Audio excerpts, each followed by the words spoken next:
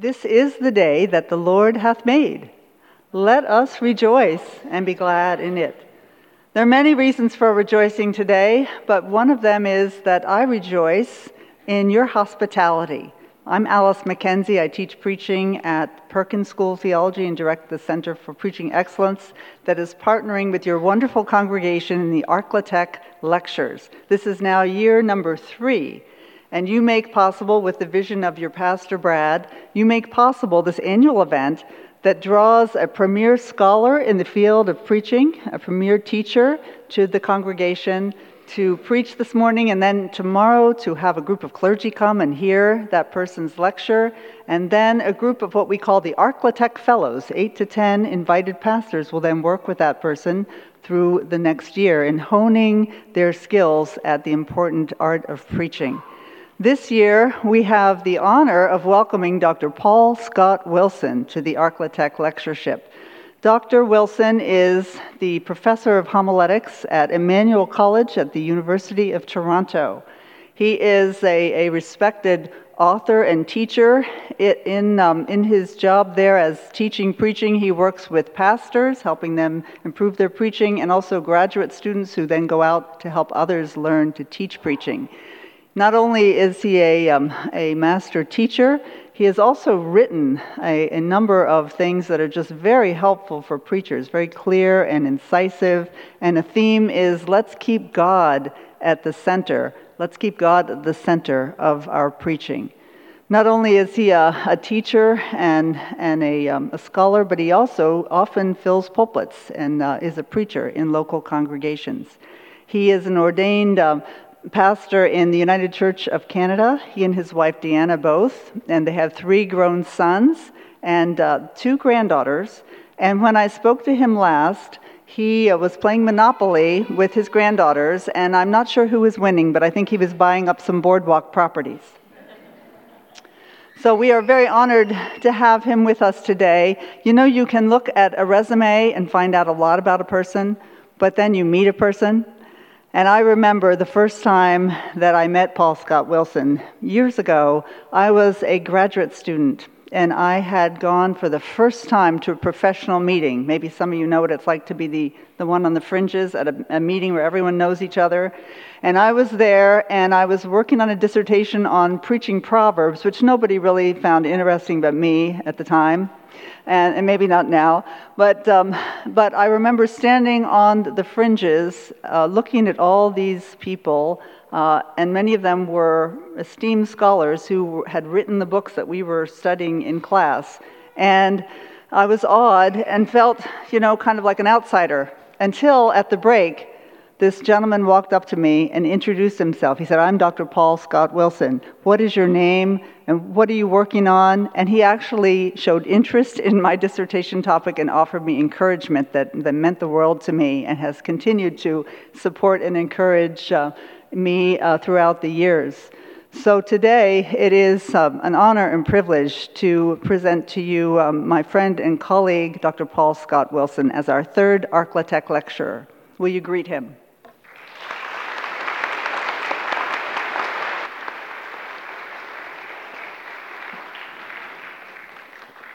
Thank you very much, Alice. Those are kind and generous words. Will you pray with me? Oh, gracious and loving God, as we open your word, we pray that you will speak to us and empower us with your Holy Spirit for the ministries that you set before us. We ask this in the strong and powerful name of Jesus Christ, our Lord and Savior. Amen. Well, it's perhaps appropriate to have somebody from another country preaching on World Communion Sunday. I bring you greetings from the United Church of Canada, which is your sister denomination. Most of, when the United Church of Canada was formed, it was 65% Methodist. And our Methodist roots go deep. It's wonderful to be with you. You are also my family, I discover, through being brothers and sisters in Christ. And it's wonderful to be in Texarkana. It's a beautiful community. It really is. I'm so impressed with with all of the facilities that you have. It's a lovely place to be, and certainly a nice place to visit.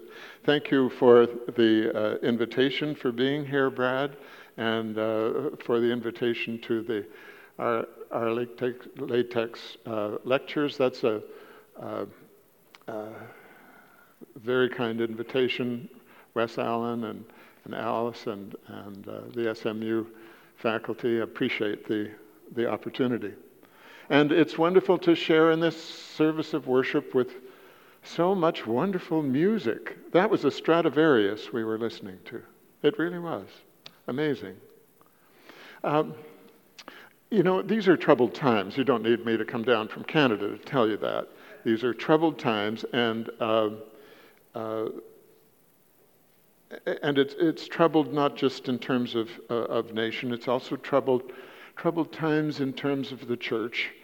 And what is really needed, I think, as we move ahead, is a much more vital sense of God and a much more vital sense of miracles. We need to be praying for some miracles. I think that's what we need to be doing. And many years ago, a book editor said to me, he said, Paul, I think it was much easier to believe back in Bible times because miracles were so common. And I could understand where he was coming from because he had just been diagnosed with multiple sclerosis and he was uncertain of his future. I wonder if he would say the same words today, 25 or 30 years later. His multiple sclerosis has not really advanced. He's taken medical care and he's exercised well and he's been very blessed. And I would want to say that is a miracle. But perhaps he grew up with the understanding of miracle that I did, and maybe it's the definition that you learned in school or Sunday school about what is a miracle. A miracle, I was taught, is anything that you can't explain in any other way. Something you can't explain in any other way, have no other way of accounting for it, so it must be a miracle. We live in an era now where there are so many different perspectives. It's the postmodern era is what they call it. And in the postmodern era, anything can be questioned, and there are so many different perspectives, and who's to say this is the right one or that is the right one? Sometimes it all seems relative. But I wonder if that definition of miracles needs to be thrown away now, because if a miracle is anything that can't be explained in any other terms, today anything can be explained in other terms. There's always someone who's got So what are we going to call miracles? How are we going to understand miracles for us today? And I want to give you a definition that I hope you will take away with you today. And I hope you'll think about it through the week. A miracle, I think there's a much better definition. A miracle is any action of God. A miracle is any action of God. And we all need miracles. We may think that they don't happen, but if you train your mind and your heart to see miracles, you will see them all around. And if you can't believe that yet, I hope maybe by the end of our time this morning you will start to see what that might mean. But if you aren't open to miracles, you probably never will see them. And that's how it was back in Nazareth when Jesus went to his hometown congregation. It was the first time he had returned to his hometown congregation, and he was preaching there, and people were really excited. And he opened up the scriptures and he read the scroll from Isaiah, and it said, "The Spirit of the Lord is upon me, because he has appointed me to bring good news to the poor. He has sent me to proclaim release to the captives, recovery of sight to the blind, and to set the oppressed free, and to proclaim this, the year of the Lord's favor." And then he sat down and said, "This scripture is fulfilled in your hearing." I mean, even in my reading it, he's saying, these words have come true because they are true of me. I am the one who has come to bring good news to the poor, proclaim release to the captives, give sight to the blind, and make the oppressed free. But his sermon ends, they were quite excited about that, feeling quite enthusiastic. But his sermon ends by saying words that they don't want to hear. He said, don't presume that you are saved just because you are from Israel. Don't presume that you are saved, he said. Because in the time of Elisha and Elijah, it was Gentiles who were saved, not Israelites. Well, this infuriates the people, and suddenly these people who have known Jesus since he was a wee boy, they've seen him grow up. They've heard the miracles that he's done.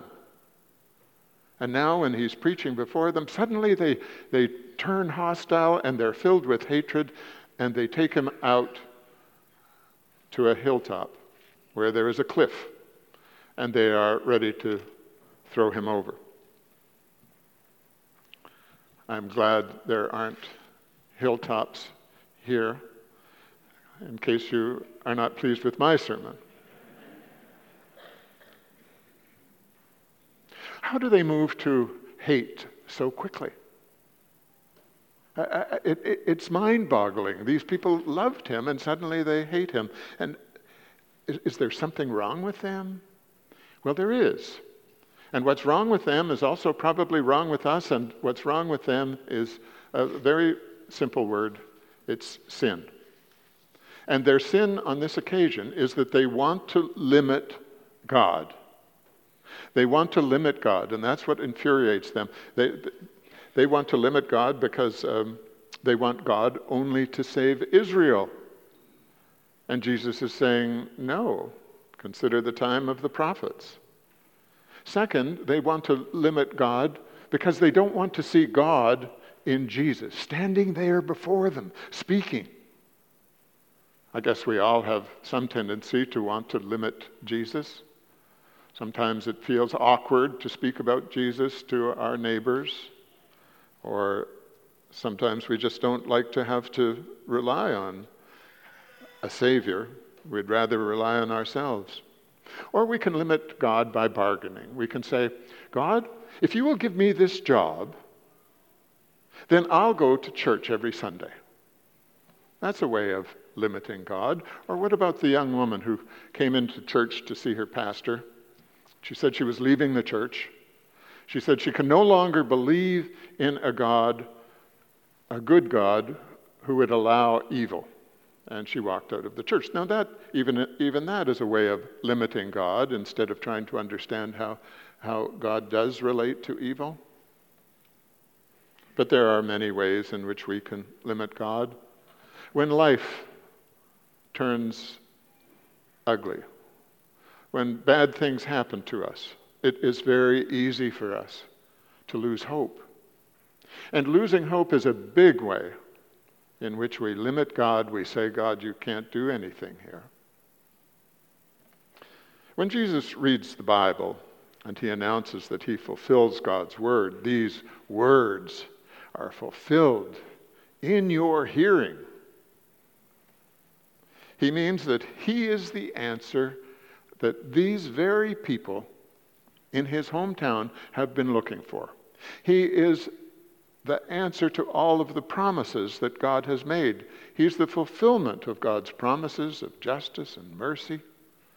And, they hear him and they think that he's simply condemning them, that these words are words of judgment on them.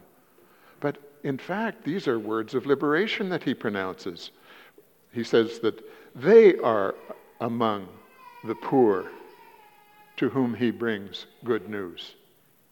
They are among the captives, not least to sin and evil in their lives. Captives whom he releases. They are among the blind, not least to seeing God's presence in their midst. And he's giving them sight. They are among the oppressed, not least They are oppressed by their own self-centeredness, their own focus only on themselves. There can be no joy.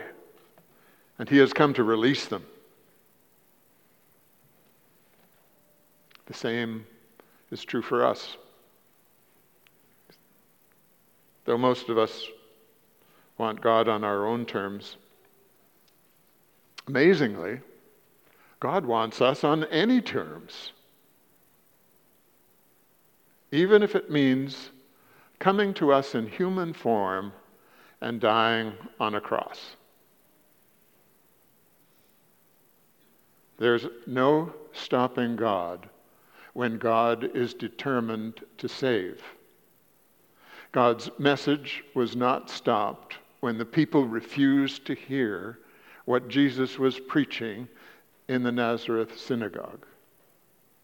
And God's message was not stopped when the crowd surrounded him and took him out on a hilltop and were prepared to throw him off a cliff. You know, we've heard this story so many times, but I think most of us have never considered this story to be a miracle story. It's a miracle story. And this is why. There he is. He's on the clifftop, surrounded by all of these angry people, filled with hatred for some reason. And what does the text say? Here's the miracle. But he passed through the midst of them and went away. But he passed through the midst of them and went away. How is it possible for a person surrounded by an angry, hate-filled crowd simply to pass through the midst of them and go away? It is only possible with the power of God. It is only an act of God that enables such a thing. It is what we would call a miracle. Nothing could prevent God from accomplishing God's purpose of salvation for these people. When it says that passing through the midst of them, he went on his way, what is his way? His way is to the cross. He's going to the cross to die for them, the very people who want to kill him, the very people who reject him, for you and for me. And he does that in order that we may never have to feel again that we are unacceptable, unworthy, alone, hopeless, or overcome by the troubles of the world. It's like what God says in Isaiah 55. This text is really an enactment of Isaiah 55, where God says, "So shall my word be. It goes forth from my mouth and does not return to me empty or void, but accomplishes the very purpose for which I sent it." And here's Jesus preaching, and his word is going to accomplish the very thing that God had in mind. What do you need this morning? What do you need? Do you need your faith renewed? Are you concerned about a friend or a loved one? What miracle needs to happen in order for you to be reassured that God is with you, your rock, and no enemy can come between you and God? You know, I was preaching at my aunt's funeral a few months ago, and I was looking for a scripture reading that would seem to be appropriate. And my Bible opened on Revelation 3:8, I think it is. Normally, if I'm looking for Jesus' words, I'm going to look in the Gospels, right? I don't know how many of us turn to the book of Revelation and expect to find Jesus' words, but there were Jesus' words. And Jesus said, I have set before you an open door that no power can close. What a wonderful way of thinking of death for us. I have set before you an open door that no power can close. Isn't that wonderful? I think even that verse coming to me was a miracle. God speaks to us in miracles through sermons, through music, through worship services, through pastors, through strangers. A miracle is any act of God, and any time that we experience something good in our lives, it is from God. God is the author of all good. Every time we experience good, it is God acting. So even now, whatever your need, Jesus speaks to you and says, I love you. You are mine. Put your burdens on me. I will take care of you. You have nothing to fear. I have set before you an open door, and no power can close it. The gift of the Holy Spirit is upon us, and part of that means that the Holy Spirit is continually ministering to us, helping to provide what we need, giving us sustenance, giving us guidance if we seek it. And there's another aspect of it, though. I think we tend to think of the Christian faith as intellectual ideas that we have to master or something. But in fact, the Christian faith is a power given to us in the Holy Spirit. And it is a power to do exactly what Jesus did in his sermon. It is to love God and love our neighbors as ourselves. And in doing so, we are doing exactly what Jesus said. We are bringing good news to the poor, release to the captives, sight to the blind, freeing the oppressed. The unity that we seek in these difficult times is a unity of all people and all religions and all colors.